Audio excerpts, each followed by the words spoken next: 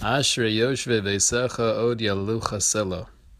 We say the tefillah of Ashrei 3 times a day, and the Gemara in Brachos tells us that by saying it, and saying it well, with kavana, with real intention, can be transformative. This tefillah is so incredibly powerful. I'd like to share with you a few insights, a few ideas into Ashrei. We start off with a few psukim leading up to Kapitel Kuf Mem Hey. Ashrei Yoshve Veisecha Od Yalu Chasela. We are so incredibly fortunate, those who live in your home. Yoshve Veisecha. What does that mean to live in the bayis of Hashem? We live in the house of God. And this seems to be a theme.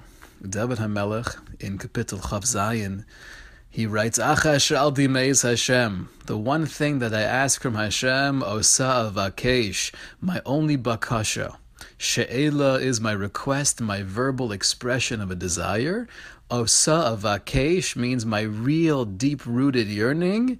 Shifti v'beis Hashem kol yemei chayai is just to be able to live in the house of Hashem my entire life. We want to live in the house of Hashem. Ashrei Yoshve Veisecha Od Yalu Chasela. But what does that mean to live in the bayis of Hashem? When Shmuel Hanavi was a young man starting off under the tutelage of Eli, the great Kohen Gadol, Pasuk tells us the first time he received prophecy was while he was sleeping.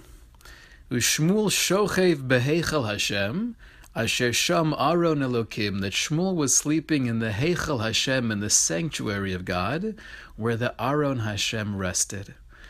Literally, that sounds like Shmuel was sleeping inside the Mishkan. How in the world was he able to do that? We have a halacha that even in the Ezras Nashim, even in the outside area, you can't even sit down. How is Shmuel sleeping in the Heichel Hashem? So the Gemara in Kedushin tells us that the pasuk is not to be taken literally, and he wasn't actually sleeping there. The question, though, is why would it describe him as sleeping in the Heichel Hashem? What's the message of that?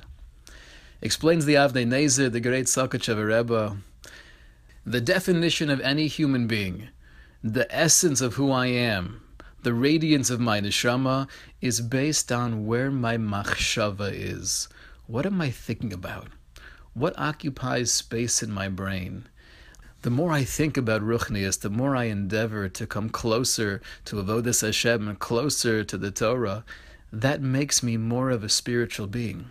And the more my mind is occupied with Olam Hazeh and physical pursuits and Kinna and Taiva and Kavod, all the things that distract me from truth, then I become more of a physical being, more Gashmi.